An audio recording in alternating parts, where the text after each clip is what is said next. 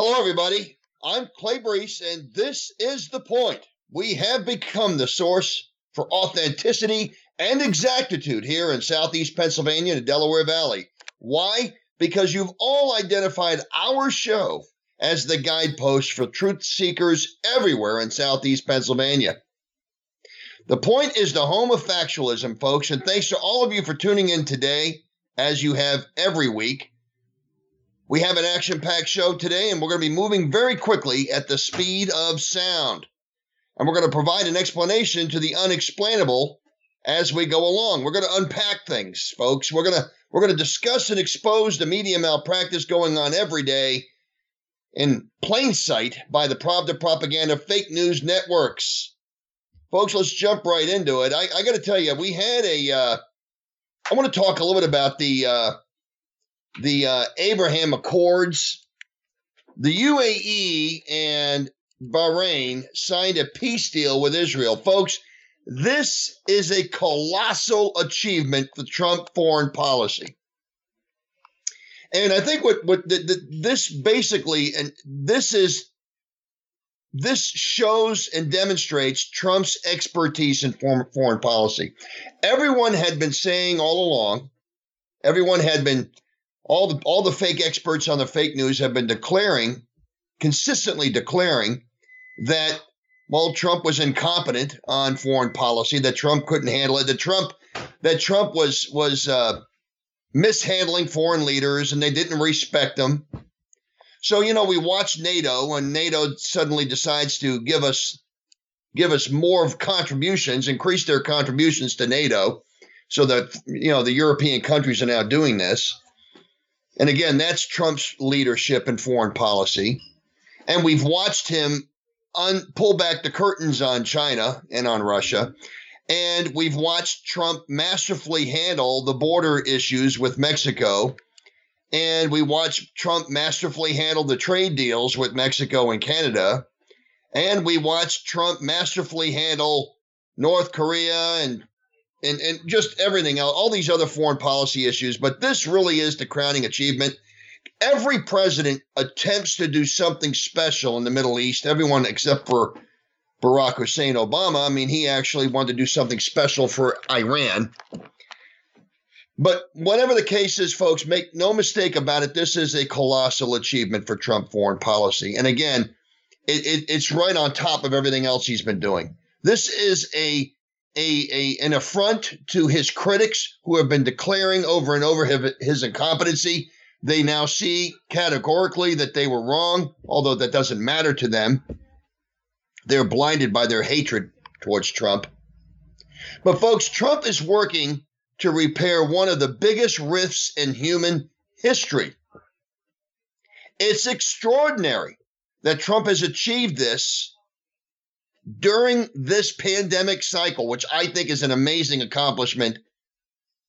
And even what's even more amazing to this is it's almost 20 years to the day of the 9/11 attacks. I think that's even more amazing. But folks, this is a very exciting time in our world, and it's especially huge in the Arab and the Muslim world.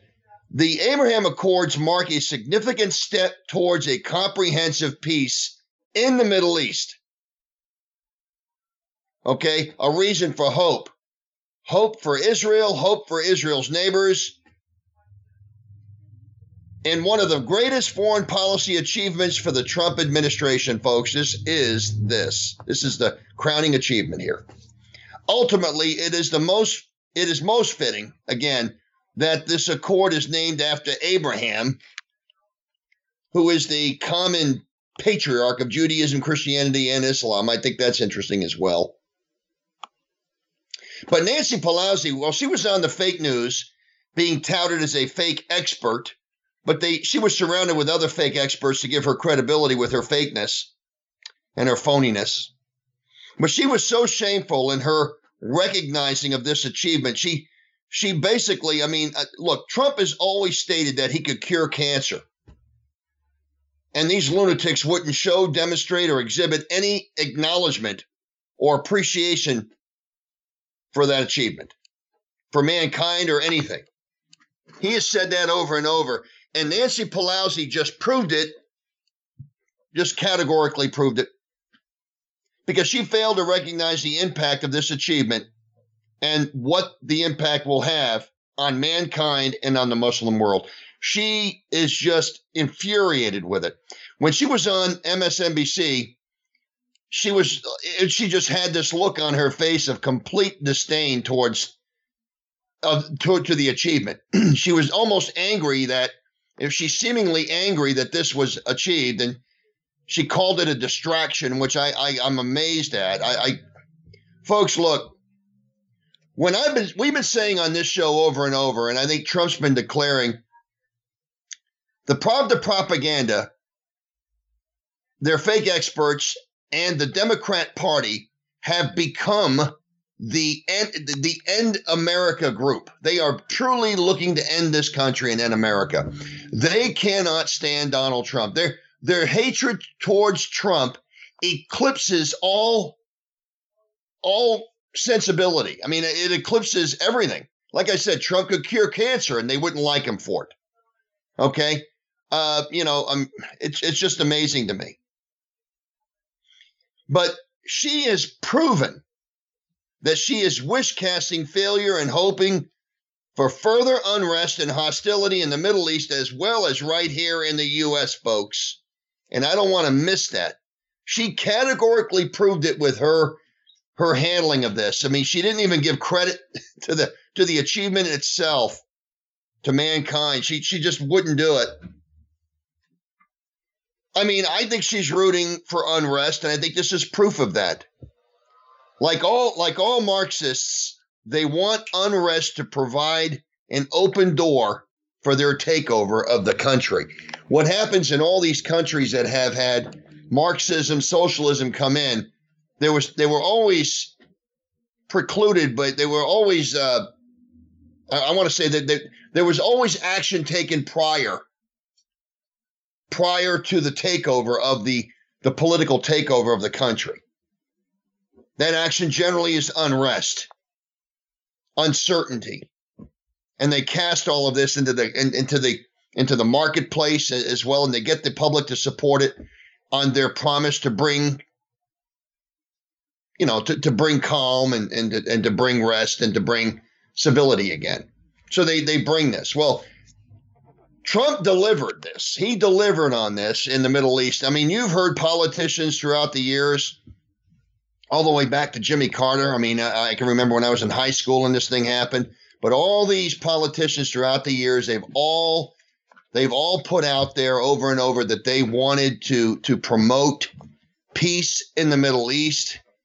And I mean, Jimmy Carter did have Egypt signed on to a peace accord, and we watched the leader of Egypt, Sadat, get assassinated. I mean, we watched that happen. It was on TV. I remember that. I mean, but Jordan signed on later, years later. But all the presidents since Jimmy Carter that I've been watching, all have been trying to bring peace to the Middle East. Trump actually did it. I mean, this is a peace treaty, folks. I mean, this is a seismic event that took place in the Middle East. And Nancy Pelosi didn't want to give it any credit at all because, after all, it hurts her chances for holding onto the House. And, she just doesn't like that. Again, her selfish interests are more important to her than peace in the Middle East. Families actually being able to raise their children in the Middle East. Success and happiness for the families that have been war-torn all these years over there now have the hope of peace. And Nancy Pelosi's upset because she may lose this election because of this achievement, this crowning achievement by Trump and Trump's foreign policy. See, this achievement actually, this achievement actually discredits all his critics, the John Boltons, the Kellys, Mad Dog Mattis, all these people that were out there denouncing Trump as incompetent on foreign policy. Colin Powell, all of these people. Well, this discredits those claims, and this is something that Nancy Pelosi and the others, they just can't deal with that. Now, what's interesting, too, and I want to point this out, this is a distinct point. The Palestinians have been seemingly isolated in this deal. So Trump did a workaround. See, every one of these presidents in years prior all tried to appease the Palestinians. The problem with that is the Palestinians want to end Israel. That's what they're looking to do. They want to end Israel. So Trump worked around the Palestinians and actually took a different approach on this. Now they still have an open door to see what, and what engagement with Israel really will look like. There is an open door. I mean, this really is a taste of what's to come, and they're going to get a whiff of it. Okay? But Trump was able to pull this off by working around the Palestinians. And I just think that that's something distinct. See, the Palestinians for decades, okay, have been without any reason or have been completely rudderless in this peace process. They have been. And they would, I think they've been holding on to the unrest that had been going on over there in the Middle East in hopes of ending Israel. I think all of this was a distinct attempt to create unrest in the Middle East to point to Israel as the problem so that the world would rise up against Israel. This is what they were trying to get to happen. And I guess it didn't, obviously, because Trump came in and he brought peace to the Middle East. And I think that there's going to be other countries signing on to this, as Trump said. I mean, this is a very distinct achievement. I mean, it really is. This is a seismic event. And, the media just didn't really cover it either, folks. I just think that's really telling as well. I mean, they did more than show their bias. I mean, they're not even reporting something as significant as this. I mean, Trump was nominated for the Nobel Peace Prize because of this, and the media didn't pick up on that story, let alone the seismic story we're talking about today. The event that took place. They didn't cover it. They really didn't cover it. The media kind of left it alone. And I just think that's very interesting and distinct, but very proving that the propaganda truly is acting as an enemy of the people. Folks, they are. Make no mistake about it. It's in plain sight. It's in plain sight. You see, the Abraham Accord is monumental because the UAE is the first Persian Gulf state to establish full diplomatic relations with Israel. And only the third ever Arab country to do so after Egypt in 79, as I talked about, and Jordan about 15 years later, 94, I think it was.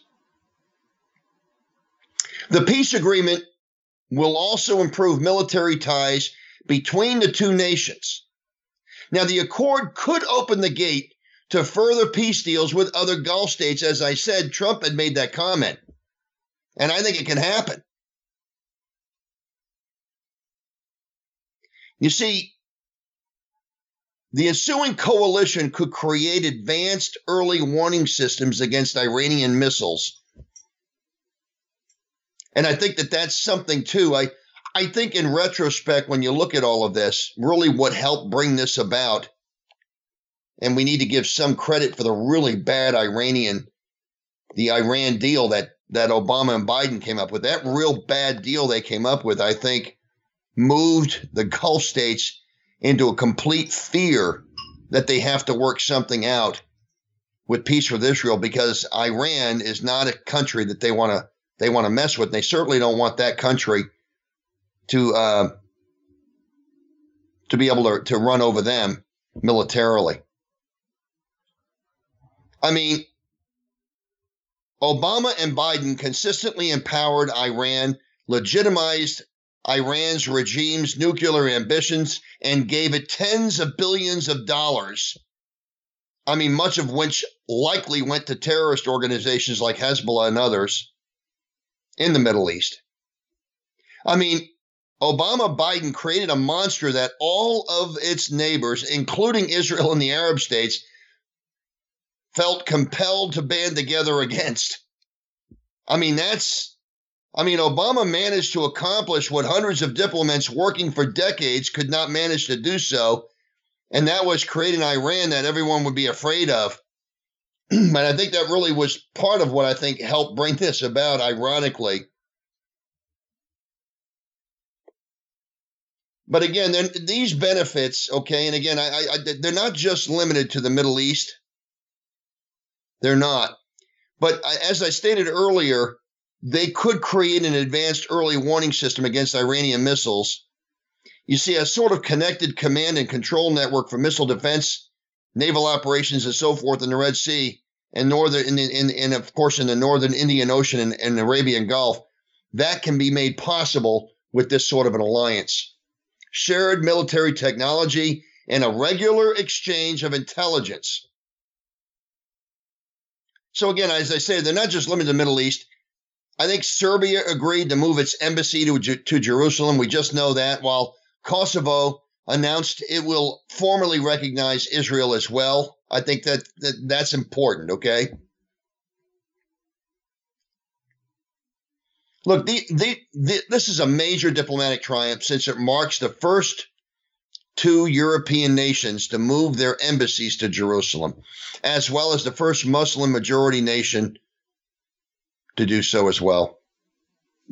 I just think that's interesting as well. Look, ironically, and I talked about this, I just think that moving forward, I just think it's important that we understand the response from the Democrats and the response from the Pravda propaganda, fake news networks, is indicative of what and categorically proves what we've been saying here on this show consistently for 2 years, which is the End America Democrats are truly make China great again, and I mean, not acting in the best interest of this country. And their cohorts and the Pravda propaganda networks are nothing but propaganda arms for the Democrat Party. And that's what they are. Well, folks, I don't know who saw the town hall debates, I should say the town hall events in Philadelphia. I believe it was in Philadelphia. Trump was in Philly at a town hall event with the Clinton war machine, I think the war room machine, which was George Stephanopoulos. I remember George Stephanopoulos. He was a campaign guy working for Bill Clinton back in the early 90s when Clinton was running. And I remember one of the town hall debates that was done between Bill Clinton, George Bush, and Ross Perot. And they were taking calls from, all over the world, but they were taking calls on questions, okay? So the calls were coming in, I believe it was ABC, but I don't remember the network. But I remember the town hall event. I remember watching it with my wife on CNN. And, George H.W. Bush gets a question from Brussels, and he answers it. I can't recall what the question was, but he answered it. And then another question comes in for Ross Perot, and a question comes in for Bill Clinton. Then another question comes in for George Bush. And the caller was George Stephanopoulos. So Bill Clinton's own campaign person made a phone call in, got called in, and was accepted on the call to ask a question of George H.W. Bush in that town hall. I thought that way. I told my wife, I said, I can't believe that guy works for Clinton. I can't believe he's on there asking a question during this town hall event. Well, George Stephanopoulos later gets a job for, after the Clinton White House, he gets a job for ABC. So now he's doing this, he's working for them as one of their fake journalists, and he's doing this fake town hall. Now, this was supposed to be a town hall that was set up with undecided voters. That's what it was set up to be. Now, I want you folks to keep in mind that the questions came from, quote unquote, undecided voters. The audience was set up by ABC. The questions were set up by them as well. And Trump didn't get them in advance. He did not get the questions in advance, nor did he get the answers in advance, nor was he able to use a teleprompter for the answers. Unlike Joe Biden, of course. When he does interviews, he's able to use a teleprompter. But George Stephanopoulos was sitting there, and he calls out the questions. Okay, so now these are supposedly uncommitted voters, and they're supposedly, you can just see that they're supposedly a reflection, if you will, of of the American public. I mean, you would think you're going to see a nice sampling, if you will, of the American public. Just say for grins and giggles, I'm not sure how many questions Trump took in this town hall. I was only able to listen to about 6 of them before I got real tired of it. But I mean, I would submit that all the questions were the same. I would also submit that the people that were there and the questions that were there, again, they were, it was a setup, okay? Because it's supposed to be a cross-section of the American public, if you will. You're supposed to get, different types of people from different walks of life, businessmen, blue-collar workers, white-collar workers, working professionals. You'll get some public union people like teachers, maybe. You might get some police officers in there for questions. You might have an attorney, certainly a doctor. I could see all these different people asking questions. Okay, that would be, to me, a town hall that would have some substance, because you're going to get questions from different people with different concerns. For instance, a businessman will be asking about concerns to small business. A bigger business person, a CEO or a board of directors board member might be asked a different question. Might ask different questions concerning, bigger business. You might have a doctor asking questions about healthcare. You might have a lawyer asking questions about immigration. You might have blue collar workers asking questions about, the pay discrepancies or whatever. I don't know. What his idea is, or his or her idea is of a workable pay, of a workable salary. You might see other managers in there, other professionals in there, whatever. You're going to see all these different people being asked all these different questions. But that's not what we saw here. No, that's not what we saw. Now, I will submit that we really don't know what the occupations were of the questioners, because that really wasn't highlighted by George Stephanopoulos. He did not. He did mention it on a couple of them, and that I made point to note it. But there are others he did not note what their profession was, but you could only presume based on the question and whatnot that what their interests were, that they probably weren't of this cross-section, if you will, of the American public, this sampling, if you will, of the American public. Well, let's take a look at it, okay? The first question was seemingly from an angry guy out of Bethlehem. I got that, Bethlehem, Pennsylvania. And he claimed to be a pro-life conservative. And again, they got the mask on, so he's wearing it, but you can see the contempt behind the mask. You can see the contempt. And he says, I voted for Trump. He says, I thought, Mr. President, I thought you did a great job until you took your foot off the brakes. So what this person was angry about was the reopening of the economy from the pandemic. So this person was angry. And again, he appeared angry with the question, but he also appeared angry because, he says, I got underlying conditions. I have diabetes. And I think he said something else. And he just seemed like he was angry about the reopening of the economy. He thought we needed to be on further shutdown. So Trump thoughtfully answers that question. But again, you have to ask yourself, was this guy a real conservative? Really, was he? Was he really a pro-life conservative? Because a pro-life conservative likely would not have asked that question. I'm just bringing it up. I mean, Trump is and certainly a pro-life, someone who touts in his identifying of himself, he touted himself as a pro-life individual.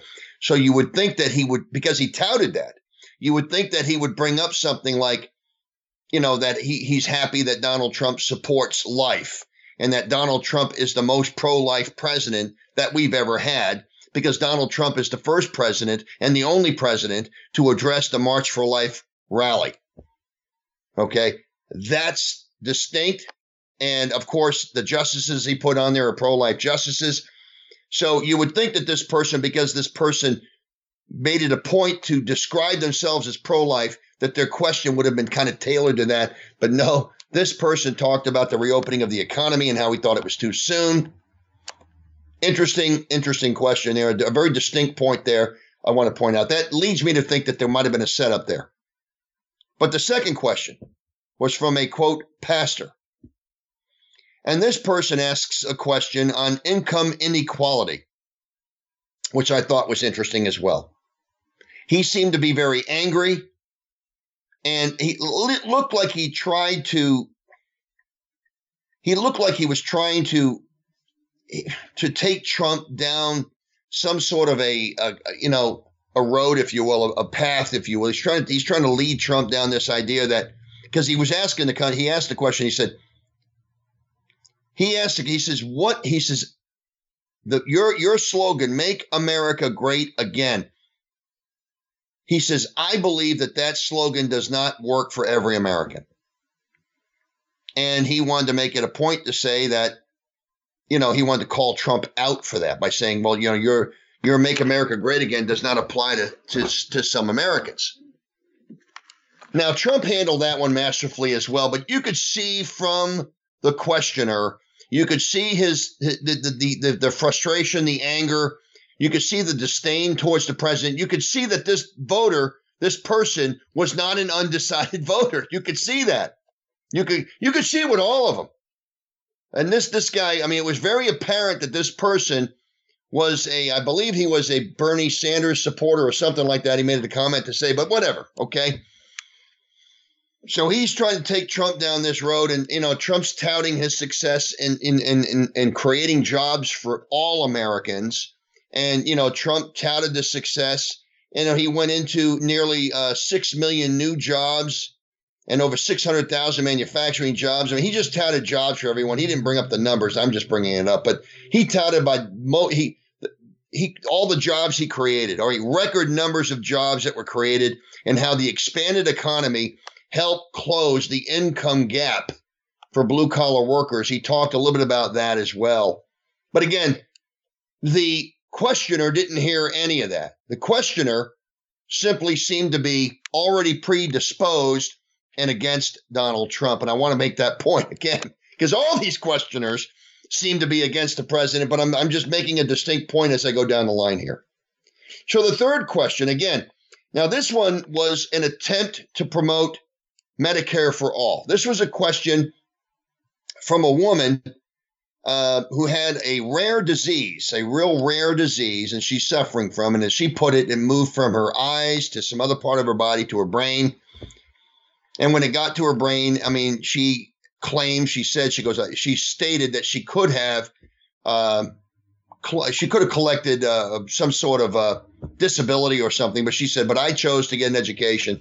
And so she went out and got a master's degree, and she touted that, which is an achievement. That was great. And so Trump was listening to her.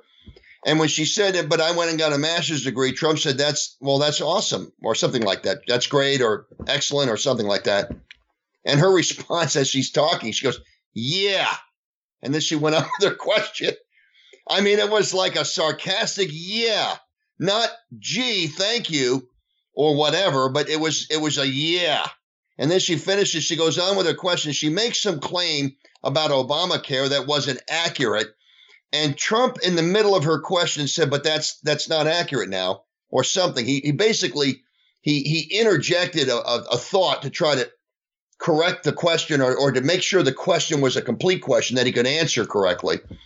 But instead of allowing the president to help direct her in the questioning so that she would at least get the topic correct, so that she could ask the question correct, she pointed her finger at the president and she said, don't you interrupt me. Now, that was incredibly telling. Again, not an undecided, uncommitted voter. This was a committed voter who was very angry about her health situation, and that's understandable. But, I just think the way Trump handled her was masterful, because, again, he handles her with empathy and sympathy, but he tells her, congratulations on your achievement and all. But he gets into the thing on Obamacare, and he tries to correct the record on that. Now, what he didn't say, and I'm going to say on our show here on The Point, right here on AM Radio 1180 WFYL, I'm going to say it here on this show because that's what we do here. Okay? And because I see it very clearly, I'm going to reveal this. What he did not say was that John McCain was the one who made sure that the repeal and replacement of Obamacare was not successful. When he went through the Senate, many of us remember how he did the thumbs down as he went through the line, the thumbs down on his right hand as he went through. He would not repeal and replace Obamacare. And at the time, he only had 51 votes in the Senate. So he and another one came together and they basically prevented the repealing and the replacing of Obamacare, which is, again, what I find ironic on all of this, going back to John McCain and some of these Republicans. This is part of the problem that the Republicans have with Trump, is that all these things that the Republicans claim that they were for and that they wanted to do. And I mean, even Romney talked about repealing and replacing Obamacare. They all promised to do it, whether they be senators, congressmen running for Congress, senators running for the U.S. Senate, or yes, presidential candidates like Willard Romney running in 2012, or all of them on the stage in 2016. Of course, Donald Trump claimed it as well. Well, when they actually got there and they got to do it, the Republicans wouldn't do it. They wouldn't follow through with it. And I think a lot of it has to do with the corruption that's in Washington, the fact that many of these politicians had investments in these organizations that were invested in Obamacare, and they were all suffering in their financial windfall, if you will, because Trump came by and said, I don't care about your windfall and your commitment to these companies. I care about the American people and my commitment to them. I ran to repeal it, and this is what we're doing. Well, John McCain put his thumb in the eye of every American, and he did not repeal and replace it. They had a plan. But to Trump's credit, Trump did not call out John McCain. He didn't do it. I'm doing it. Okay? I'm doing it. But he didn't. He took ownership of it, and he just said, look, we got a lot done. We got a lot more to do. And that's kind of a paraphrase, but he handled the question very well. But again, it was just an angry question. Now, they had another question. A fourth question came up from another a woman. Again, I don't know what her occupation was. Oh, by the way, the previous woman that had the medical condition, she was an associate professor. So she got a master's degree to teach in college. So we got that. She was a college professor. I believe, and I told you the second question came from a pastor. The first question, I don't know what his occupation was. Now, the fourth question comes from a woman. Again, her occupation was not stated, but you can conclude, again, by the question, that she was not an uncommitted voter, okay, that she was a party hack, a Democrat hack, part of a campaign or whatever, and that she obviously was probably some retired public union teacher or something. I'm only making these observations because her question was on the phony Atlantic article. You know, the article that claimed that Trump stood over the graves of fallen soldiers from previous world wars and called them losers or whatever it was. And that phony article that everyone, including the Atlantic, came back and said was probably wrong. You know, that article that 26 people that were around Trump when he was over there in Europe that time a couple of years ago, 26 people that claimed it never happened, including John Bolton, who is not a fan of the president by any stretch. I think what's interesting on all of this is that phony article had credibility enough to be on the forefront brain, on the frontal lobe of this woman's brain for her to ask the question. She asked the question on this article. Folks, this was a phony article and a phony question. We all know it was phony. It was proven phony, but somehow this question was the fourth question asked of the president in this town hall of uncommitted, undecided voters. Folks, it was phony, a phony setup question. We had another question from a woman asking about mandated masks. Why aren't you wearing a mask, Mr. President? Why don't we have masks mandated across the country, Mr. President? Blah, blah, blah. Again, another question on masks. I mean, all the things plaguing this country, all of the unrest and all the uncertainty with the economy and the jobs and the things that we really want to know, for instance, how we're going to keep what we're not hearing from any of these people. Because again, it's not an effective sampling of the American public. What we're not hearing is, what's your solution, Mr. President, to help small business get kick-started after having 6 months of shutdown? And going on to that, in some states, even more than that. What's your plan, Mr. President, to help business? small business. What's your plan, Mr. President, to give relief help to the working Americans out there every day? What's your plan, Mr. President, to help further advance peace in the Middle East? What's your plan, Mr. President, to ensure we have better trade deals going forward to keep jobs in this country? Mr. President, what is your plan to bring back more jobs from overseas back into this country? How will you invest further in this country, Mr. President, to create more jobs in this country for more Americans? Mr. President, how will your policies improve the lives of Americans? Mr. President, how will your policies improve health care? Mr. President, how will consumer confidence go because of your policy? What will happen to gas prices? Mr. President, will you continue to help support energy production in this country so that we remain number one in the world, the number one exporter in the world? But Mr. President, how will your policies increase wages? No, folks, we're not hearing any questions like that. We're hearing questions like, like I just got into. We're hearing questions about, the reopening of the economy, how he's upset because it wasn't even a question. It was more of a statement. It was a statement, you took your foot off the brakes in early May and you reopened the economy. He didn't say reopen the economy. He's very careful. He just said you took your foot off the brakes. What he means by that is all of a sudden you declared the economies have to get reopened. Oh, my goodness, Mr. President. How irresponsible. And then, of course, the second question coming from a pastor.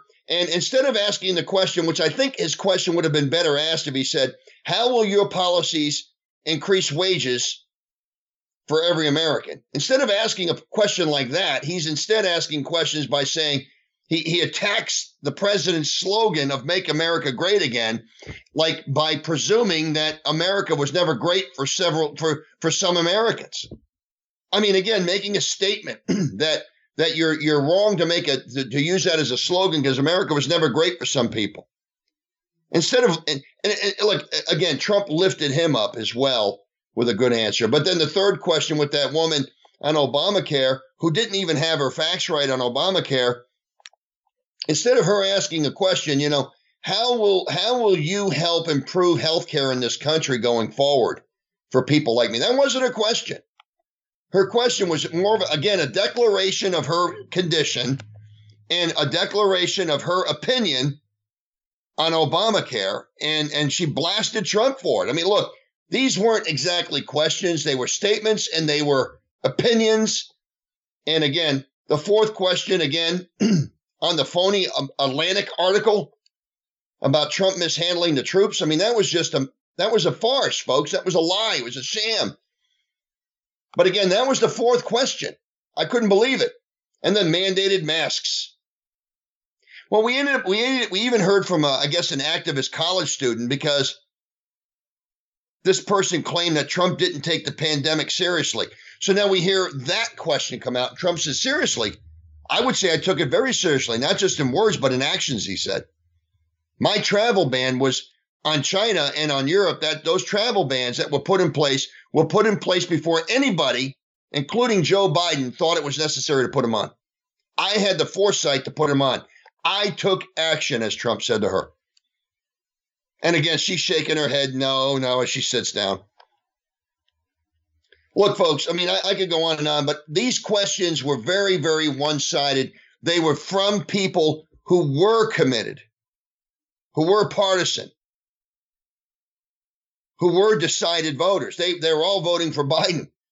And they filled that audience with people like that. And I was just amazed that they had that town hall. So what's amazing to me, and I guess the point I want to make, that I want to unpack here, the distinct point I want to make here, is here we are having George Stephanopoulos and ABC News prepare a town hall of what they're claiming are uncommitted, undecided voters.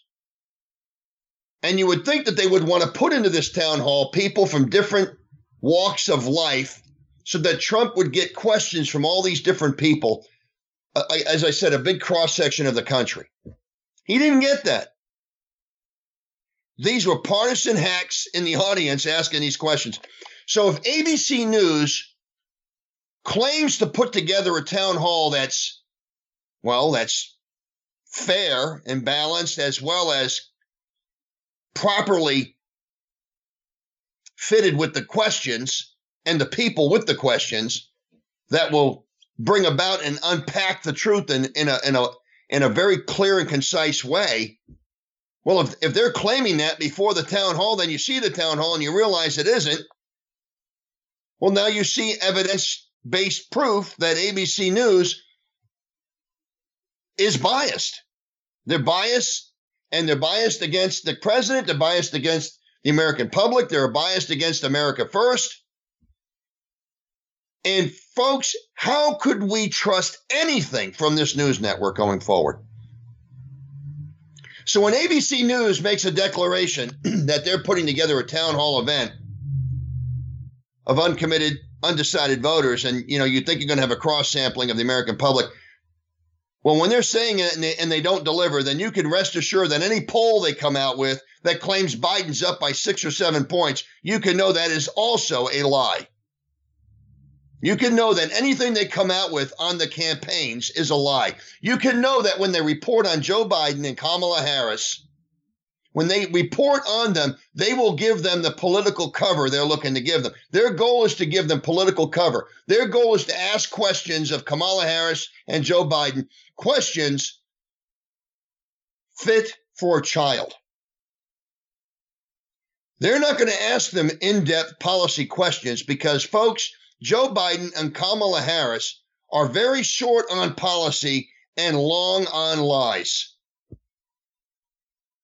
But Trump, on the other hand, well, he's not ambushed, folks. I mean, he knew this was coming. But Trump wanted to demonstrate to the American public, but also demonstrate to Biden and Harris that he is willing to sit down in a town hall setting with people that are partisan Democrats. Now, will Biden and Harris sit down in a town hall setting with people that are partisan Republicans, people like me and you? Folks, I mean, that's really the question, isn't it? Would Joe Biden and Kamala Harris, would they subject themselves to a town hall question and answer session without a teleprompter, without the answer, without the questions being revealed ahead of time, and without the answers being put on a teleprompter for Joe Biden to read? Is Joe Biden willing to sit down in a town hall setting with people like you and people like me, asking very pointed, salient questions on this country and on the future of this country, and on where they stand? On where they stand, folks. Because that's very telling to me. Where do they stand on amnesty for illegal immigrants? Where do they stand on decriminalizing illegal border crossings? Where do they stand on unrestricted abortions during any point of the pregnancy? Where do they stand on voting rights for felons? Where do they stand on lowering the voting age? Where do they stand on getting rid of gang databases and getting rid of cash bails to make sure that arrested criminals can get out of jail and await their trial? Oh, how about this? Where do they stand on lawlessness in the cities when their own staffers are donating money to bail out arrested rioters? And when Kamala Harris on a Facebook post pleads, or maybe it was a Twitter post, pleaded for donations to an organization dedicated to bailing out arrested rioters. Where do they stand on this, folks? I'm just curious. You see, would they subject themselves to questions from me like that? You think so? I mean, do you think they would subject themselves to that? Because that's exactly what Donald Trump subjected himself to. by sitting there in that town hall and getting questions by people on why did you reopen the economy in May? And why does the American system seemingly not work for everybody? And how will you fix Obamacare so that people that have conditions like me will not get left behind?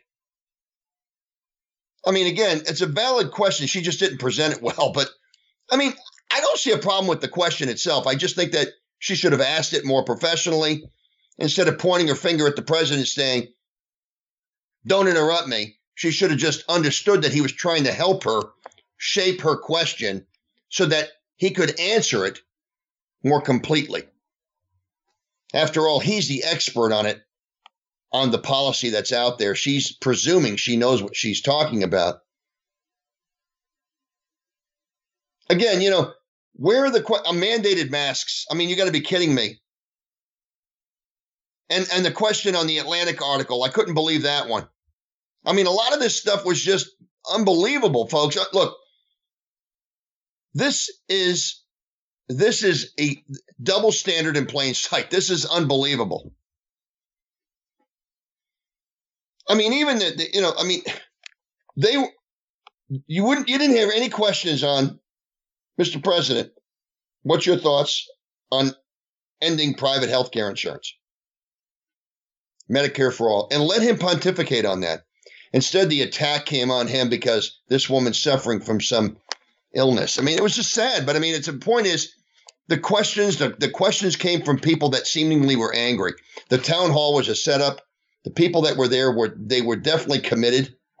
And I want to say they were not undecided voters. But I think it's just important for us to understand. So I wanted to make that point, folks, because when you look at the president, you look at what he has been able to accomplish, and you look to see where the Democrats want to take us. As I stated, the Democrats want free everything for illegal immigrants. I mean, so the question that this woman had on her health care insurance, that's a valid question, but what's her thoughts on giving free health care to everybody, including illegal immigrants? Does she think that it'll affect her health care? See, what this woman didn't understand, and was what Trump, well, he would have helped her with it. He would have helped given her a better answer had the question been phrased differently. But I think the thing of it is this woman should be understanding, and Trump tried to get her to understand, but socialized medicine is not good. It doesn't improve quality for anybody. Socialized medicine does not improve quality. Socialized medicine ensures people have basic coverage on basic stuff. But I mean, the bottom line is when you need special, treatments on things, or you need a special procedure done, you're in line, folks. Socialized medicine, I mean, you're in line for that. When the government starts to pay for something, that's what happens. What's really interesting on all of this is that I remember watching I watched a movie one time. It was an old 50s noir movie. And there was a bad guy who robbed a gambling outfit, if you will, with another guy. And the two girls that were there that they were going to be robbing, one of them was in on the robbery. So it was supposed to go real smooth, and it didn't, because the other girl screamed. The cop outside, there was a cop walking a beat outside, heard the scream, came through the door, and he got shot and killed. So that was the part of the movie that wasn't supposed to happen, but it did. So they framed another guy because the cop shot in the building and killed fatally wounded one of the bandits. So the other bandit gets a commitment from the bandit that was wounded as he takes him to the hospital, and he says, "Look, you need to agree with me. We're gonna frame so-and-so for this." And he agreed to do it, and they did. And so they framed another fellow for it. So the guy they framed They framed this guy for the crime that didn't commit the crime. And the guy's sister's out there trying to solve the crime, and that was the movie. So she ends up hooking up with this fella, this bad guy. They get connected, and he pretends to help her. And I thought what was ironic was the guy that committed the crime, the guy that framed her brother for the crime, is the guy pretending to give her help to find the real criminal. Well, folks, that's what you see with the Democrats, and that's what I see with the Democrats. You have the people that perpetrated the crime, the ruining of our health care, the ruining of education in the inner cities, the ruining of the economic structure in many parts of this country, the ruining of the family constructs and the family traditions, the breakdown of society, because they helped usher in all these policies that brought all this on. And the indoctrination that these people were responsible for, the indoctrination in our schools of our young people, so that our young people would be taught the new norm. Folks, these politicians perpetrated the crime. These political Democrat Party leaders did this. And throughout the years, they just doubled down on it and doubled down on it. Today, we have public school system in these cities that are totally failing our young people. Totally. In the state of Pennsylvania, we spend about 40% of our state budget, total budget, on public education. And we have a horrible education system. And because if you look at you got the Common Core, and then you have what they're teaching our kids, but what they're not teaching our kids, and what they are teaching our kids, what our kids are coming out of school learning and what they're not learning. Our children are not proficient in math and reading, but they're certainly proficient in some of the wrong teachings on American history. And they're proficient on looking at this country as an oppressive nation who unfairly got ahead and unfairly achieved, and that were wrongfully founded. I mean, that's what these children are being taught. They don't see the specialness of this country. They don't see the uniqueness of our nation, of our Constitution, of our way of life. They don't see it. They weren't taught that. Folks, those are principles and characteristics of our country that are taught to our young people. They're not transferred in the bloodline. They're taught to our young people. So when our young people get into the workforce, if they're not taught those significant points of our uniqueness and of our wonderful founding in this country, then they don't see the specialness of our country. And without that, they'll hold our country and our nation and our system, our political system and our economic system, as the reason for their shortcomings, instead of looking at themselves and some of the bad decisions people make, but also the education system. I mean, I can tell you, when people can't read proficiently, they can be convinced to see, and they can be convinced that what they're seeing with their own eyes isn't real. As I stated before, I remember there was a friend of my wife's had her son that was in a checkout line in a grocery store buying dog food. And a woman behind him tried to stir up a conversation. She simply said, "Well, oh, you have a dog?" And he said, "No, ma'am, I don't have a dog. This is my weight loss program." And he proceeded to tell the woman that he eats dog food to help him lose weight. And he convinced her of it. Folks, if he can convince that woman that he eats dog food to lose weight, then that woman can be convinced of a lot of different things, okay? Because what happens if you're not proficient in reading and you're not proficient in math, you don't have the confidence. You're not grounded in logic and in facts. You're just not. You're easily swayed like the wind, You can be like the wave on an ocean. We'll go this way and that, and this way and then that way. You can be easily convinced of something that isn't real. And that's what happens. And that's what's happened in our inner cities. I mean, our young people aren't getting an education. And it's tragic. I mean, it's tragic what happened. See, our young people are the ones that sacrifice on the education that they don't get. I think what happens is young people, and you get one shot in education. So they come out of our schools that are unable to figure out basic math skills. They're not proficient in reading. They're not proficient in math. So they're easily convinced on something, seeing something that isn't real or believing something that isn't real.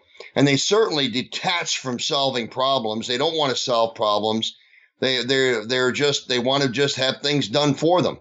I think what happens when you have a society that is not proficient in math and reading is you have a society that's very susceptible to being misled by bad people, by bad leaders, but also too by accepting a form of government, i.e. socialism, that is not good for America, that is not good for any of us. A form of government that is inherently oppressive and inherently bad and damaging to the family. And of course, a form of government that takes away our liberties. And what that even means to people. They don't even understand what it means to have liberty and to lose it. What's interesting is that in any of these forms of government where Venezuela and others like Cuba and others, all these governments all these countries that went into socialism and communism, the people gave up their rights. They gave up their freedoms. They gave up their liberties. They gave them up for what they thought was going to be the promise and the hope of something better. And what they ended up with was complete and utter despair. Folks, we are out of time. Thanks for being with us today. Thanks to all of our listeners for being with us today. We so appreciate you tuning in. Much of our audience listens to us live by going to YouTube, clicking listen live there, by searching 1180 WFYL on YouTube. Others go to the website, 1180WFYL.com, and click listen live there during normal air times. Others simply tune in during normal air times. But others wait for our expert directors to put our podcast up online, and they pick up our podcast and listen to us at their convenience. However you choose to listen to us, we appreciate it. Thanks for being with us today. See you next week on The Point. I'm Clay Brees. Goodbye for now.